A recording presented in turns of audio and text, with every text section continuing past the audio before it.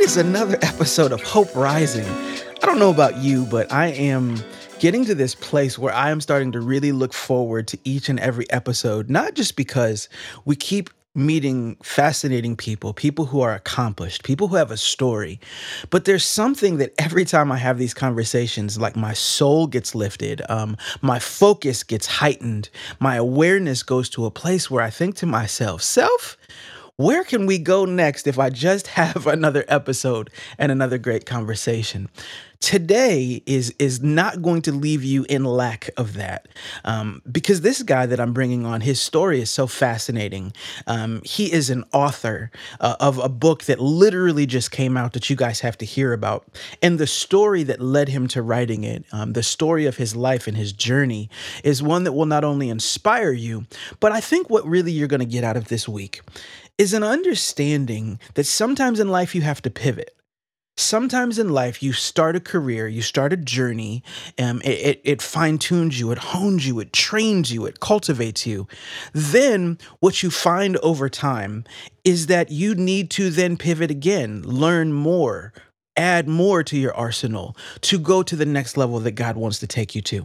And so, this guest that I have this week, his name is Scott Harvey. And what I love about Scott, he's going to tell you about. Like when you start to hear the way he talks and the way that he sees life, you'll just get it. So I think I've probably already said too much. Hopefully I didn't bore everybody. So Scott, I want to go ahead and just welcome you on to Hope Rising. Thank you very much. It's my honor to be here. I'm super excited about this conversation. Absolutely. Scott, we had a chance to chit chat a little bit on Facebook in the weeks that led up to this interview. And one of the things that I love about you is that you are a man of focus, intense focus, and there's a reason for that. So could you tell everybody a little bit about your background and tell everybody about your new book too? Let's just start there. Who are you? How did you get this way of being who you are? And then we'll just go from there. Man, who am I? Well, first and foremost, I'm a follower of Jesus. I don't apologize for that. I'm a husband of over 25 years. I'm a dad to two daughters. Those are the kind of the hats that I wear in that order. But I'm Mm, also an author, as you mentioned. I'm a professional speaker. I've spoken on hundreds of thousands of stages in front of hundreds of thousands of people. And I just feel like I have a message to share. And that message mm, was honed out of over 20 years in law enforcement. mhm, Because when I got into police work way back in 1998, yes, I'm that old. I got into police work back in 1998, and I wanted to serve. I wanted to make the world a safer, better place. And I got into law enforcement, and I got into law enforcement for that purpose, but I found out it was more difficult than I had anticipated. I had never thought of law enforcement being the cleanup business, but that's what we are. Like people call us when there's a bad day, when there's a tragedy, when there's something, and we come in and all the king's horses and all the king's men try to put Humpty Dumpty back together. And I didn't like that. So I got involved very early on in the DARE program. I started going into schools and teaching fifth graders and seventh graders better decision making so that they can make better choices, so that we would have less cleanup later on and they would live more productive lives. So my career pivoted very early on into prevention focused stuff. And in that, I also got involved in our hostage negotiation team. So I was trained through the FBI that whenever there was a crisis, we were responding with the SWAT team and we were maintaining or we were establishing contact with whoever was on the inside. And in that contact, it was our job to establish rapport and try to negotiate a peaceful resolution to this situation so that their bad situation didn't get worse. I loved being a negotiator because it was a mental chess match. It was a way to get somebody to do what I needed them to do, but make them believe it was their idea. And that was what we did as negotiators. And I got good at it. And then I started doing public information officer stuff, talking to the media. All this to say, Maurice, I spent the last two-thirds of my career easily communicating for a living. I was teaching DARE, I was a negotiator, I was a public information officer. I was doing all of this. And around 2010, I had a friend of mine who was organizing a conference say, "Hey, I had one of my conference people back out." This was a DARE conference that I attended every year, state DARE mhm, conference. mhm, She goes, "Do you have anything you can speak about in a month or two?" I'm like, "Well, I was researching bullying at the time because it was a big buzzword in 2010." I said, I could probably do a bullying presentation. She goes, if you do that, you'd save me a bunch of hassle. I would appreciate it. So I did that breakout session, Maurice. And the people that were in that session were principals and superintendents. And they asked me afterwards, they're like, would you come train our teachers? We would love for you Mm. to do this. I said, well, yeah, you'd have to pay for my gas. Like I didn't know how this works. Like cover my expenses and I'm there. And when I went to the school and trained their staff was like, you need to come back and teach our students. You need to do an assembly and teach our students. So 2010 is when I started speaking professionally. And I knew at the time that I was on a 20-year hazardous duty retirement. So I knew at 2018 I could retire. So I thought, what if this became the retirement gig? What if I just spoke and taught and helped people and served people for the next 8 years using vacation time from the police department until I got this ship close enough to the dock in 2018 that I could step onto it and take off on the next career. So that's kind of how I got to where I am today. I hope that kind of fills in some of the blanks for you. Sure, absolutely. And it seems in a lot of ways like poetic justice to me that your most recent pivot is to becoming an author, right? Mhm. Because what I just heard was that you really learned about the power of words to lead to the power of prevention, right? Yes. The intentionality of how you approached not only those young teens and kids that you were speaking to, but then pivoting to speaking to the teachers as well as speaking to the people in those hostage situations. Mm. The power of words really being a catalyst to change. Yeah. What do you think you really learned in the last, in these last years of your life about the power of words in communication?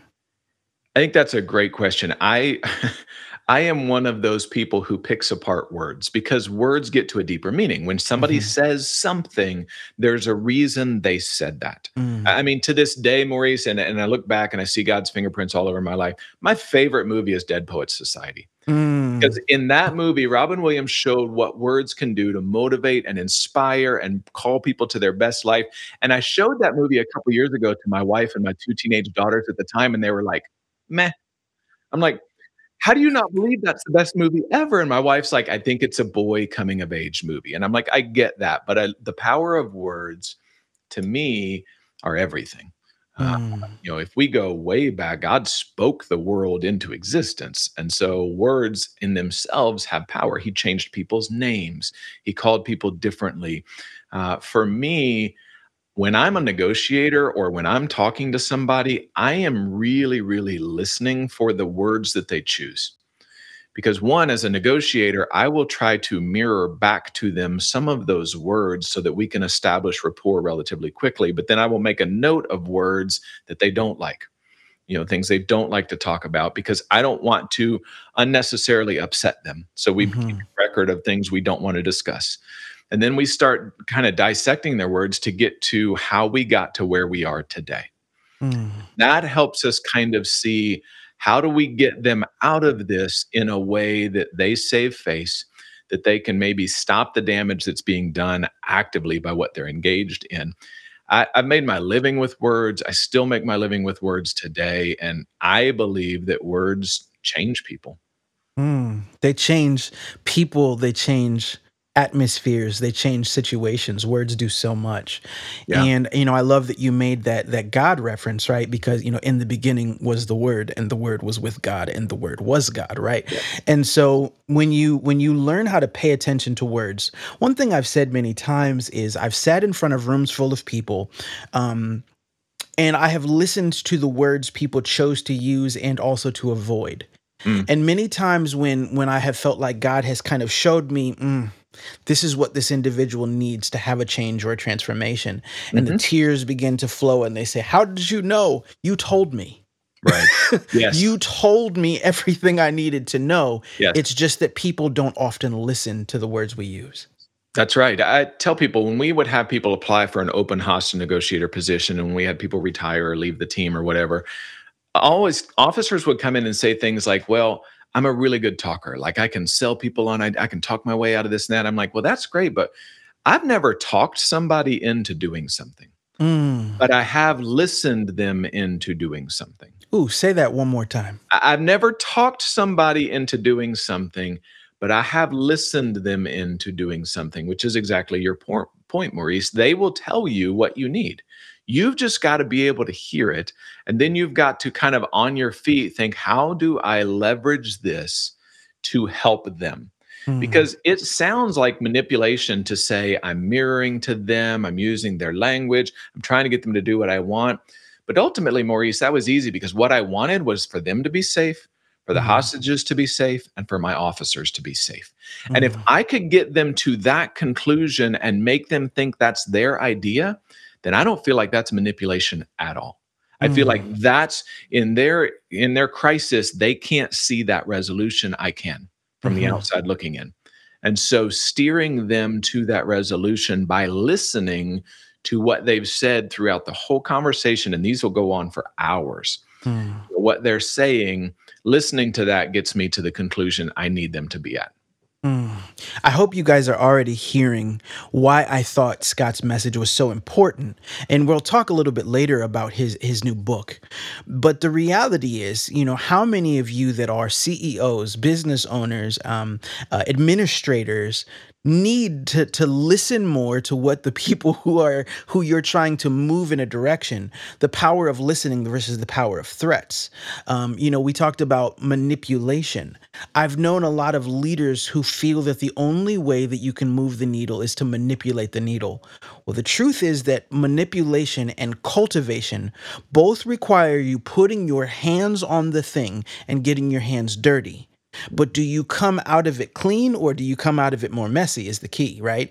And what I'm trying to do is to cultivate, to listen to people, to understand that yes, I'm going to have to be a part of the solution. But am I part of the solution where I come out feeling gross and disgusting because Mhm. I'm really just doing things that aren't right and are immoral? Or am I a part of the solution where I'm listening to you, I'm listening to your words, and in some ways I'm then acting as a mirror to show you so that in the end you get what you really want, not Mhm. what you think you want. Yeah. And that sometimes is the key. Yeah. Yeah, that's huge. We helping people be the best version of themselves, that's almost cliche today, but that's what it's about. Mhm. Whether you're negotiating, whether you're teaching, whether you're speaking, calling somebody to a better version of themselves. Mm. So let's talk about your journey to becoming, the best version of you. Mhm. So did you always want to become an officer, as a kid? Like what did little Scott want? And what was the journey that kind of took you there? And as you tell that story, is there a moment that you can think of that really forged your character or forged who you have become in a way in your childhood, in your teenage years? Is there a moment that you think of in that part of the journey? As long as I can remember, I wanted to be a police officer. Mm, It was just one of those things. My older brother was a volunteer firefighter from the time he was like 18 years old. He's 2.5 years older than me. I thought this would be a cool, public service type thing. So I always wanted to be a police officer, but I also remember in middle school when the people came in and did the school assemblies, and I would sit there and I'm like, that is a cool job. Like, I would love to have that job. But at the time, I didn't have any stories. Like, I didn't have any content. I was just like a middle school, high school kid, just thinking that's a pretty cool job. Like when I watched Michael Jordan play ball, I'm like, that's a great job. I don't play ball. Like I can't dunk. I'm not Michael Jordan, but that's a cool job. And I feel like at the time, looking back on it now, I feel like God kind of pulled back the curtain. It was like, this is what I have for you, but it's going to take a minute to get there. Because what I did over my time at the police department is I developed proven tactics that work. The communication strategies that I teach corporations today, they work. They work in a hostage negotiation, high stress, high crisis environment. They're going to work with your coworkers. They're going to work with your family. They just work. So I developed that and I developed stories. mm, Maurice, we have taught principles with stories since before there was written word. of course. Long before we were writing on cave walls, we were passing on stories, parables, because we wanted to teach a principle in a way that people would remember it. And so in my job at the police department, I just collected stories. And now in the world of social media, I am collecting potential tweets, potential posts, potential Instagram posts. And I tell my wife, I said, I put them in my brain, I roll them around like a rock tumbler. And sometimes they get polished enough to where I feel like I can share them. Sometimes they just get kicked out. That's just not Mhm. a thing that I need to be discussing. But Mhm. I just, over my time, it took 30 years from the time I was in middle school to when I was on my first stage, close to it, 25 plus years. And in that time, I didn't realize I was waiting. I just had been, you see your life in the rearview mirror and you realize this was kind of a vision of what I could do if I applied myself to it. And so, that's what I do today. And I love being on a stage. That's not work for me, that's playtime. The booking, the travel, the billing, all of that stuff, that's the work that allows me to play for an hour or two at a time on a stage in front of thousands of people. Mm. What a fascinating concept. And, it's interesting that I've had so many different types of guests, even in the beginning of this first season. And one of the things that I am noting is that I continue to have what I call storytellers. Mm, Okay. That there is something about people who inspire others and motivate others where God seems to make them people who are great storytellers. If we talk about your time, with the police department, mhm.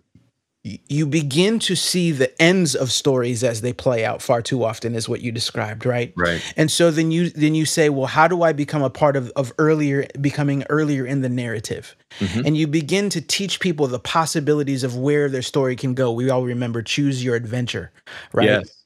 And then when you pivot away from there, now you are meeting a person in the worst chapter of their story, but you're letting them know the story doesn't have to end today. Mhm.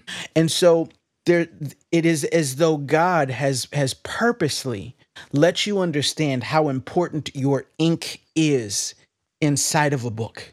Mm. You personally, you are letting a person know you still have blood in your body. You still have air that is moving through your lungs. You have a say in where the story goes. The Yeah. question is, will you take advantage of what God is trying to do with you right now? Yeah. Do you always see how pivotal important that moment is, even today as you stand on these stages in front of corporations and all these individuals?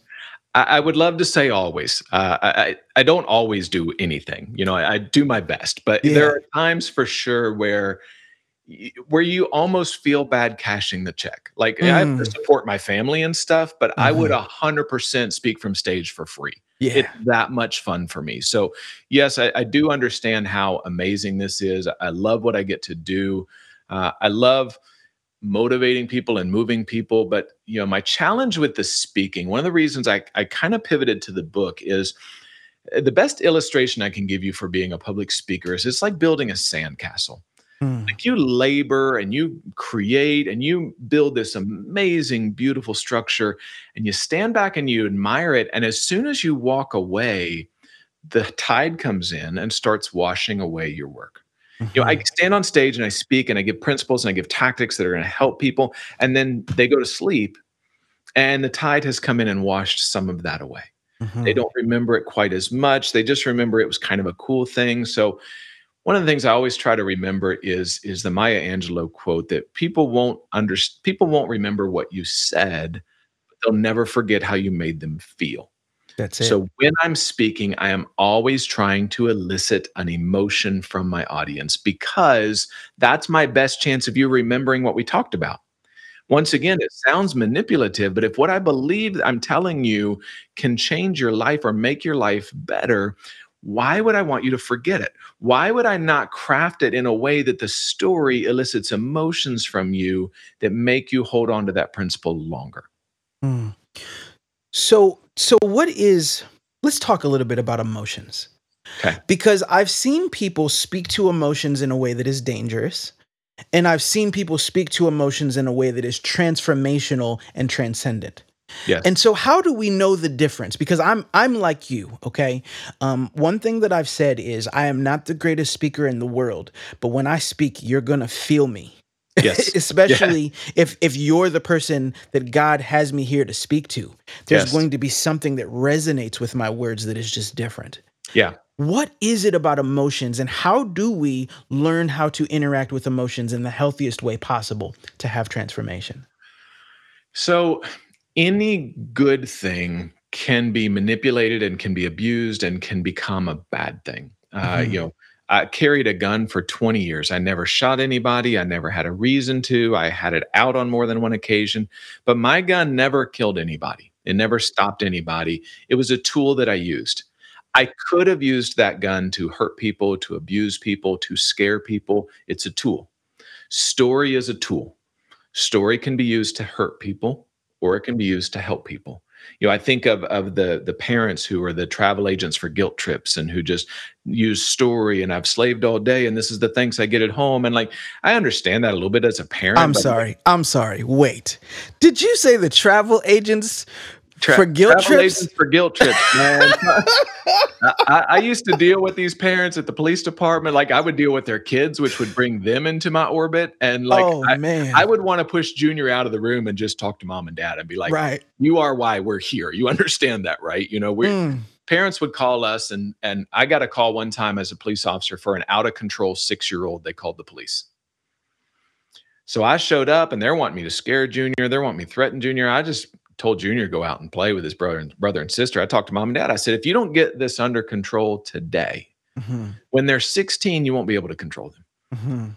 And they're like, well, they don't listen to me. I'm like, because you don't make them listen to you. You have to. Your words need to have weight. They need to have value. But the toxic parents are the ones who will make you feel guilty over everything. And they will Mm. use story, they will use your life experiences, they will use what they know about you to manipulate you to a point where you end up doing things you wouldn't want to do just because of the guilt that they've racked onto you. So, story can be used to help people, it can be used to hurt people. It's just a tool. Mm. And when I teach these practices to people, sometimes I tell them you have to be careful with this because you can use this for evil or you can use it for good. I mean, I grew Mm. up watching Star Wars. I hate to admit this, I saw the original three and then I kind of fell off the map. So I'm way back in Star Wars, Return of the Jedi, Empire Strikes Back. Those are the ones that I know. And Mhm. you just see the force. It's just a thing that people either use for good or they use for evil. Mm. That is so good. And I thought that was important to talk about because even if you talk about parenting, there was one parent that listened to what you just said and shook their head and said, absolutely. And there Hmm. was another one who listened and said, what are you talking about? If that's what I have to say to move the needle, then that's what I have to say to move the needle. And I think I would also liken that to entrepreneurs, to business people who have a team of individuals who are they're responsible for, people Hmm. who are relying on them and they're relying on each other to make sure we hit the mark, to make sure that we're making money, that the company Hmm. stays afloat and stays Hmm. functional. What do you say to those people who say, look, I have to use guilt trips and do those types of tactics in order to get things done and to stay in business? I would say that they're taking the easy way out, the short term easy. You can guilt somebody into doing something, and they'll do it, but they'll also be looking for their next job at the same time. Like they'll do it to get you off their back, but they're not going to feel valued. They're not going to feel like they matter. They're not going to feel appreciated. So it's a short term play. You can use guilt for short term, but if you want to build long term legacy, lasting relationships, guilt is not the way you do it. And I was hard on parents a minute ago. Like my kids are 22 and 18 right now. Like my prayer is I make enough money to pay for their therapy, because I did the best I could. I've never been a parent before. Like I've messed some things up before, but there's no such thing as a perfect parent. There's no such thing as a perfect boss. But I will tell you the times that I did better as a parent was the times when I would pull them aside and say, I didn't handle that the way I should have. And I'm sorry. I should not have yelled. I should not have lost. I should have listened to you. And I'm sorry. And then the real challenge, and this is whether you're a parent or a boss, the real challenge is to stop before you say the but. I'm sorry that I yelled at you, but you were acting a fool, right? That's not an Mhm. apology. It's Like not. the apology is, I'm so sorry I yelled at you. And I'm going to do my best to make sure it never happens again. Mhm. It's so fascinating that God has placed us together because I just wrote a book called Your Butt is Too Big. Hmm. And the entire purpose of it is teaching long-term transformation versus short-term change, exactly what you were just talking about. Yes. And what you find is that most people are looking for the fastest way to get relief out of a situation. And generally that keeps you in the cycle of the situation. Yeah. What you really need is to find long term solutions. And we find those through accountability, right? Through me acknowledging who I am, who you are, and what we have that's in front of us. I'm not going to get it perfect. I'm not always going to get it right. However, we have the ability to do the best we can right now imperfectly. And so what we can do is we can acknowledge the truth of the situation. We can acknowledge the possibilities and options within the situation, tough as they might be. And then we can go through the tough work of cultivating something new. I love that word, cultivation. Mhm. So one of the things that you teach so many different types of people right now is the art of communication. And yet one thing that we know for sure is that it's the words that don't get spoken that have the greatest impact on situations and individuals. Mhm. You have just released as of not while filming. You haven't actually released it while we're filming, but by the time everybody's listening to this episode, you Yeah. have now released your new book called Silence Kills. Mhm. So can you tell us a little bit about what inspired the book? Tell us a little bit about the pivot. I know you were writing something totally different before that. Yeah. So take us on that journey. And why is it that silence kills? I wrote this book because as a police officer, as I told you, one of my jobs was a public information officer. So I was talking to the media constantly. I was doing press releases, I was doing interviews, I was uh, telling the story of whatever we did at the police department to the public. And we would communicate through any situation. And what bothered me as I got kind of out of the police world and into corporate America is that when things hit the fan in corporate America, they tend to shut down communication. They're the king Mm, of the no comment, the queen of the no comment. The media shows up and they say no comment. And the problem is that creates a vacuum that doesn't kill the story. It just forces the media or your employees, maybe it's not the media, maybe your employees know something is up and nobody's talking about it. It forces them to fill the vacuum. that's They'll it. go and get the story from somebody who doesn't even know what's happening. Mm. That story will get beyond your control. And what I've learned is our imaginations are way more creative than what the actual problem is. 1,000,000%. I'll say this, I just want to jump in. Yeah. That's the same situation in marriages and in relationships, right? Yes. I've told so many people when I don't speak, my wife then figures out all of the things she thinks I'm thinking about. Right? Yes. Your Yeah. imagination will fill that vacuum and fill that space Yep. with its own narrative. So Yep. you tell the story or they tell the story. And then the brain has to be right as a survival mechanism. So our brain will look for all of the things that reinforce what we believe to be true. And we Mhm. won't even notice the things that show what we believe is actually false. And so Absolutely. we will come to this conclusion, and then confirmation bias kicks in, and we will find all of the things that make that Aha. the only logical solution. That's it. And then when they explain to us what happened, we almost feel like they're covering up because we're so far off from we thought they were. They're in Mhm. such a different area. We're like, there's no way that's possible because of this, and this that I've kept score in my head That about. I've uncovered through my secret agent work, right? Yes, exactly. Yes. And what bothers me even more, Maurice, even outside of the corporate world, is we're living in a world who is telling us what we can and can't talk about. Mm.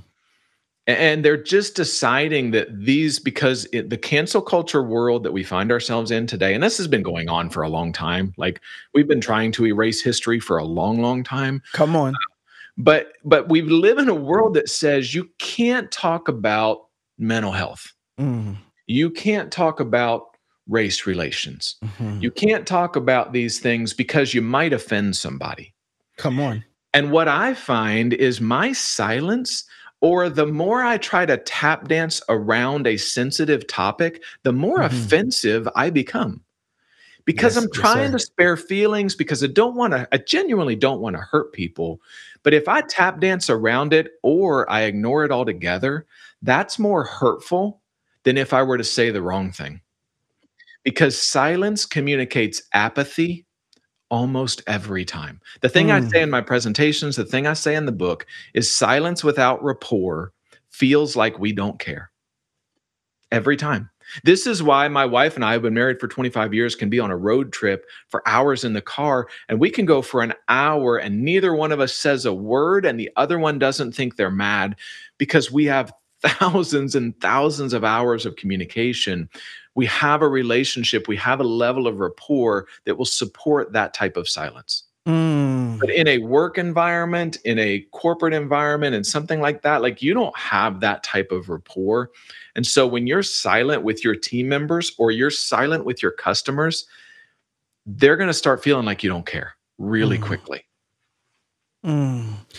And I want all of you guys who are listening to this, right? You men and women who are listening to this, who have someone who is called to you. You might be a pastor, preacher, teacher. You might be an entrepreneur, CEO, COO, whatever it is that you are. What is it that your silence is communicating to the people who are looking to you and Mm, looking up to you? That is so valid and so invaluable. And so as you teach this lesson and as you share this, some people would be listening to this and they would say, but the reason that I'm silent is because I'm focused. The mm, reason that I'm silent is because the only way that I know how to be efficient is to be quiet. mm. So, what do you say to those people? How do they still function on their highest level while at the same time providing this full service to the people that they serve and who serve them? That's a great question. And I teach my clients all the time when I coach people. One of the things we get in trouble with is when we assume motivation. When Mm, we assume somebody's silent because they're complicit or they don't care or something like that. Maybe they're just a focused person, as you mentioned. But the mhm, problem is maybe that's me. I'm the focused person who just doesn't tend to talk to a lot of people. I don't really get to determine what my silence means. mm, That's interpreted by the other people, the people who are around me, and they may never ask for clarification as to why I'm silent. I think what you can do if you're like in a cubicle farm with people or you're on a team with people and you can just say, I have my headphones in to help me focus. If you need to talk about anything, you come to, and there's nothing I'm working on that's more important than you needing something. So you come let me know. But I'm distracted. I'm the king of distraction, Maurice. Like I wrote my book in coffee shops because I have to be around people. But if the conversation at the next table was interesting, I'd have to put my AirPods in because they cancel the noise because I'm distracted by the conversation. So, and I would want to interject, like I would want to get involved in this conversation with people I don't know. Like, I'm that guy. But the AirPods would focus me, but I would still be around the hustle and the bustle of the people, which as an extrovert, I need. So telling people that these are just here for focus, but if you need something, man, all you got to do is let me know and I'm here. You're giving people permission ahead of time to disturb you.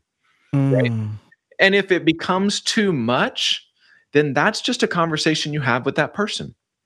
Listen, man, I love talking to you, but I'm behind. I got to get some stuff done. Give me an hour and we'll connect for coffee. Give me 2 hours. Growing up, Maurice, I don't know if you had timeouts like I did growing up. I got spanked more than one occasion. I've survived, lived to tell the tale. I got timeouts a lot. And in mhm, my day, the timeout was the worst punishment ever because in my bedroom was nothing but a bed and a window. There was mm, no Xbox, there was no computer, there was no nothing, there was no mhm. phone, right? He said Xbox. We know you didn't have an I Xbox in your didn't. I had childhood, an Scott. Atari. I I had know. an Tell the Atari. truth, Yeah. Scott. I already knew. I said that's the wrong era, Scott. I had an Atari, but I wanted something your listeners would identify, and if I say Atari, they're like, "What's that thing?" But but I thought it was a horrible punishment, and what I learned as a parent, Maurice, is that there are times where it's the only thing that keeps me from doing something really hurtful to my kids. Like, I Mm, call a timeout when I've had enough, not when mm, they've had enough. So when mm. they were little, I Whew. sent them to their room. Just go to your room. Go to your room and I will settle myself down for 20, 30 minutes. And more times than not, Maurice, I would go back to their room and apologize. And I bring this up in the work setting because sometimes we just need a timeout. Sometimes this person's on our last nerve. They've asked a ton of questions. You're like, man, you're needing a lot right now. And I don't have a lot right now. Give me an hour. And then in that hour, you take a walk, you listen to some music, you got something done on your to do list, you accomplish a goal. And then your brain kind of settles down, and then you can go and have that conversation. Timeouts are really healthy. But the Danger is a guy like me who doesn't like conflict. I really don't like conflict. The timeout can go on indefinitely. And I can convince myself in that timeout, it's not that big a deal. That's it. What they did, really not that big a deal. Like, I'll just let it go. I won't bring it up. And then the next time they do it, I don't start from 0. I start from about 20 That's it. because I'm already mad, right? Because Mhm. you didn't fix this problem that I didn't tell you was a problem. And somehow Mhm. that becomes your fault, right? So the timeout has to be temporary and you have to set a time to come back. You leave a meeting really aggravated or really excited or something, and they're like, hey, you want to talk about that thing? I do. Give me 15 minutes. Mm.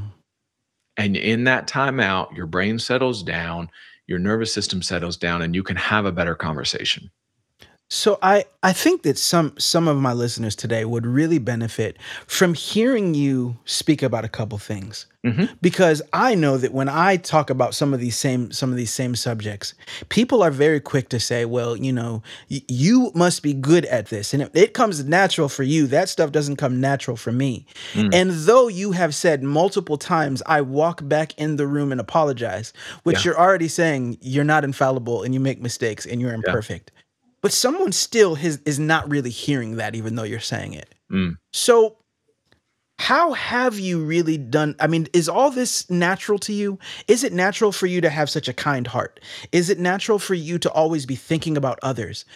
Was it natural for you to be a police officer who is white in a country where there's been cultural dynamics of aggression and hostility and tension? Has all of this stuff been as easy as you make it sound when you speak with the gifts that God has given you?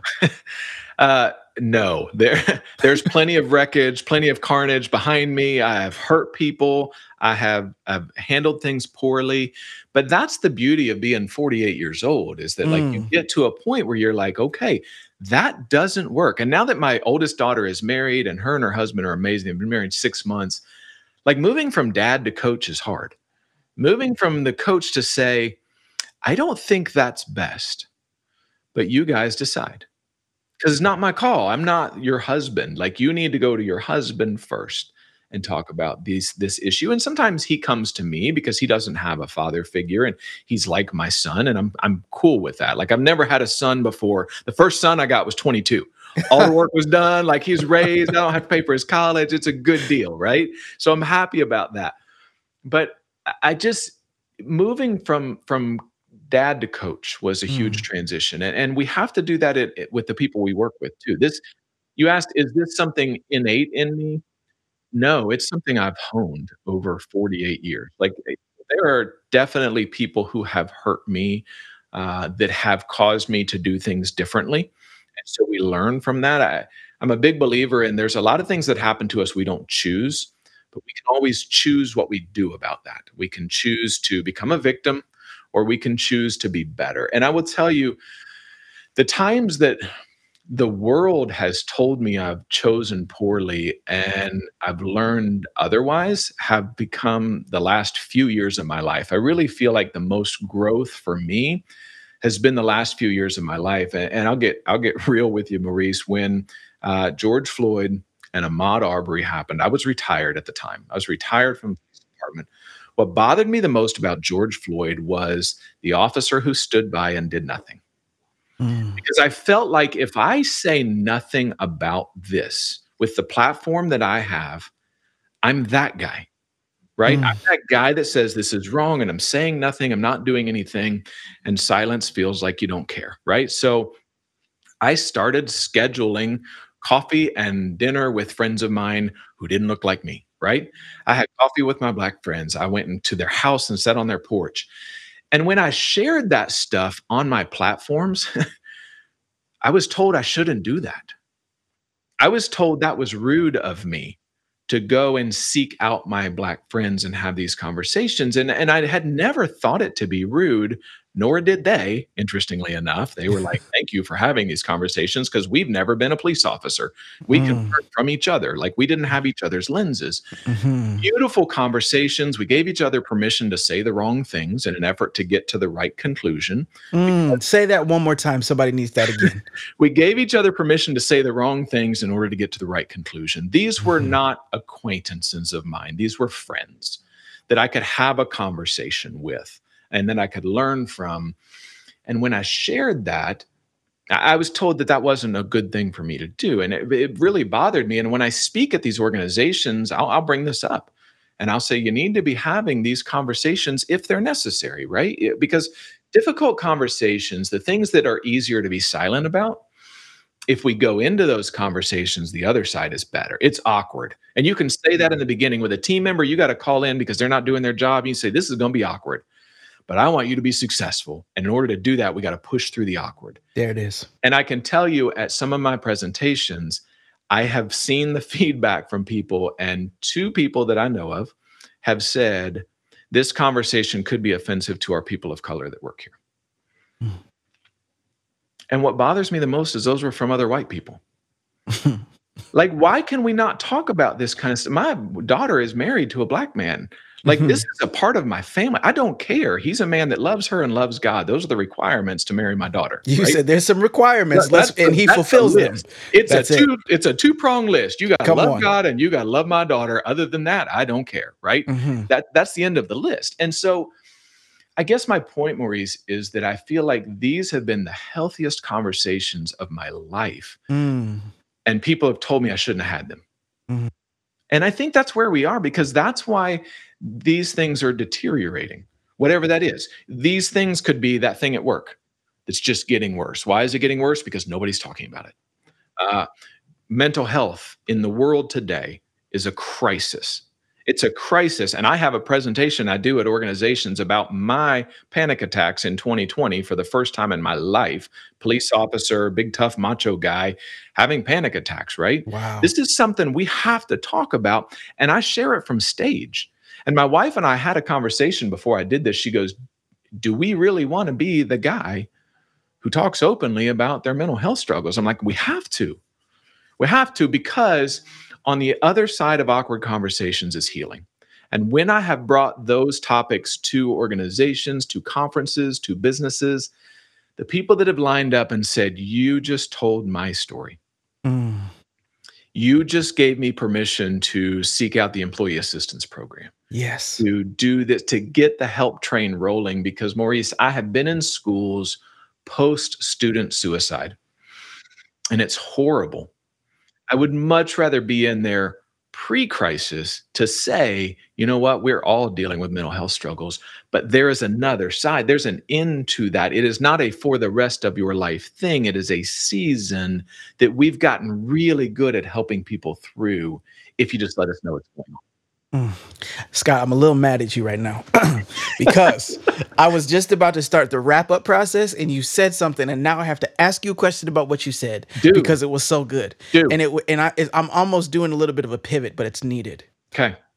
You said, my wife and I had a conversation and she said, do we really want to be the guy that? Yeah. There was so much in that statement. Right?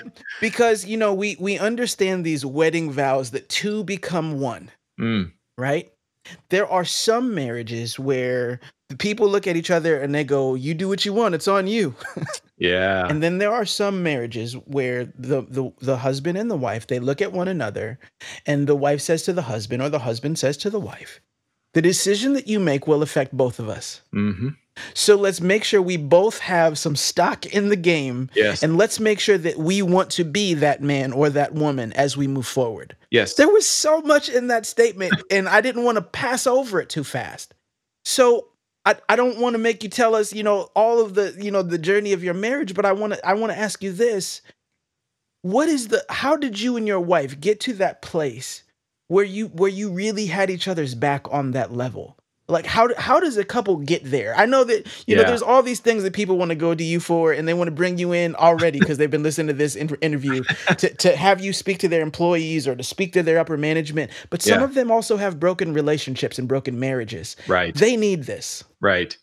I think, you know, for me, Maurice, it goes way back. Like, my dad's dad left my grandma with 5 kids, like divorced my grandma with 5 kids. He was a pastor of his church, and he had a thing with his secretary, and they got married and lived happily ever after.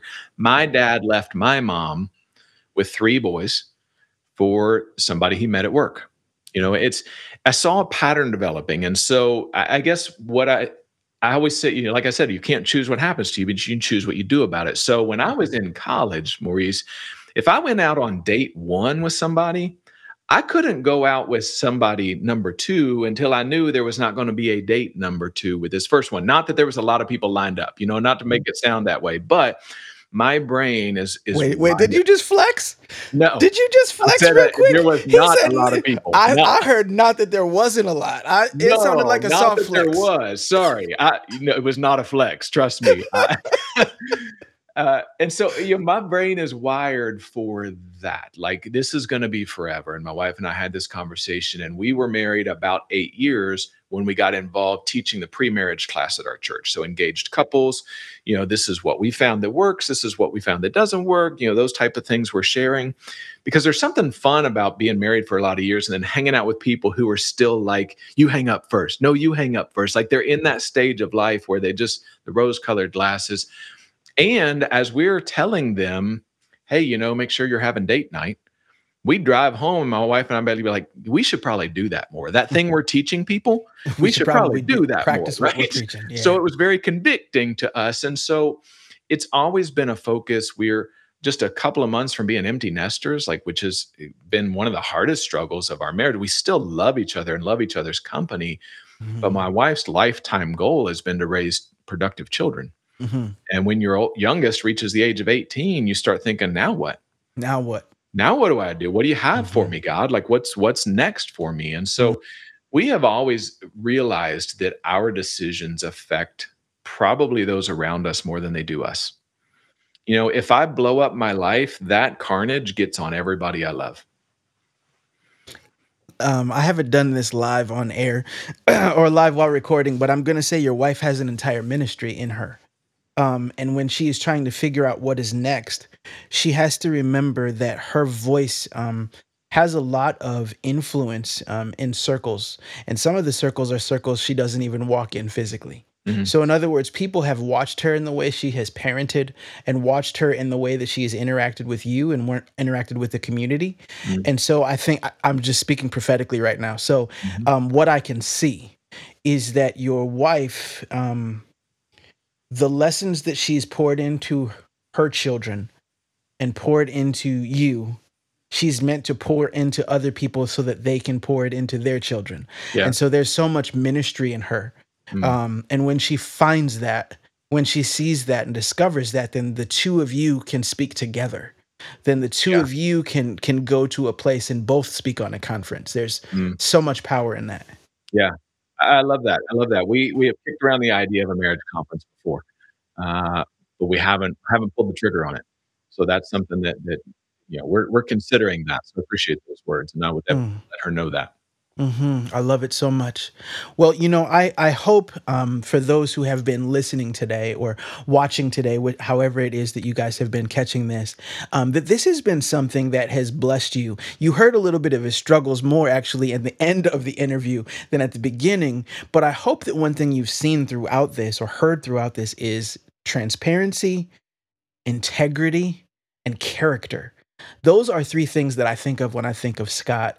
And I really hope that you all literally go out and buy this book, Silence Kills. I hope that you consider having him to speak for your corporation, for your school, because I think that his message is one that is spirit led, that God has placed this man on the earth at such a time as this to make an impact and a difference.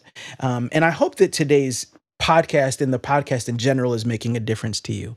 If it is, I hope that you will share today's episode. I hope that you subscribe to our podcast, whether you're wherever it is that you're listening. Subscribe there. Subscribe on our YouTube. Subscribe on every platform that we show up on.